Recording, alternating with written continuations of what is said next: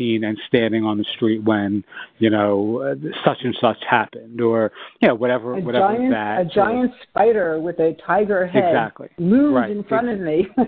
Exactly. And I find that, for myself, in terms of challenges when it comes to creativity and, creating content even, is starting. I mean, the beginning is, for me, the most challenging place.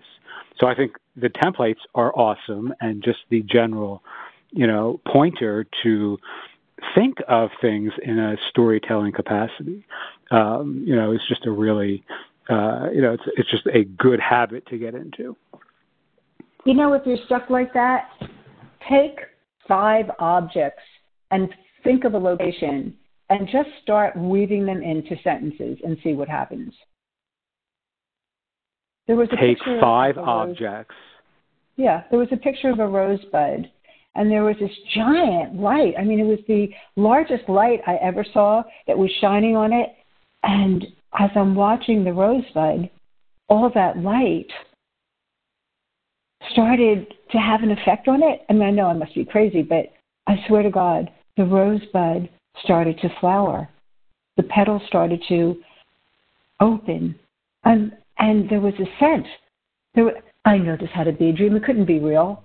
But I swear to God, I smelled that scent. I could feel the velvety petals on my fingers, but I wasn't even near the picture. But I had been transported. I'd been transported because there was this mirror in the room, and it was a magical mirror. And when I stepped through that mirror and I felt that light, I felt like I was growing, and now I was 10. You see what I mean? You know what this makes me think of, and I'm smiling on my side. Have you seen the movie The Usual Suspects? Yes. With Kevin Spacey? Yes. Where he does exactly what you just described, and that is the movie. The movie is him sitting in a police interrogation room, and he is. Oh, I'm not going to give the movie away. No, it's too good of a movie. It's too good of a movie. Yeah, it's an awesome movie, and I don't want to give anything away. But he does exactly what you just did, and it's this wonderfully woven, word salad of just, of just amazing, associative, creativity. It's awesome. So I love that idea. The other thing is I'm an extremely emotional person, and I don't mean it in a bad way or a good way. It's just that I'm very in touch with my emotions, and I'm affected by my emotions. And so when I have an emotional reaction, that's great fodder for a story, because you want people to emotionally attach to who you are and what you're offering. And if you can tell a story that's got emotion in it, it goes right to the right brain instead of the left. It's not facts. It's all this other kind of content. And people attach. They get involved with you. They engage. And they remember what you said.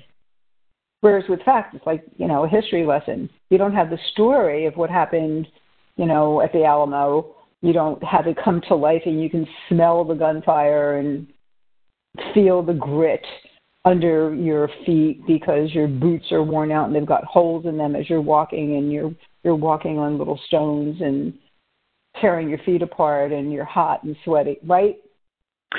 So, yeah, I mean, the other thing that's fascinating about what you're saying is, again, it's making me think of, there's a really popular podcast right now that is history-based. It's called Hardcore History. And the guy who does it, his name is Dan Carlin.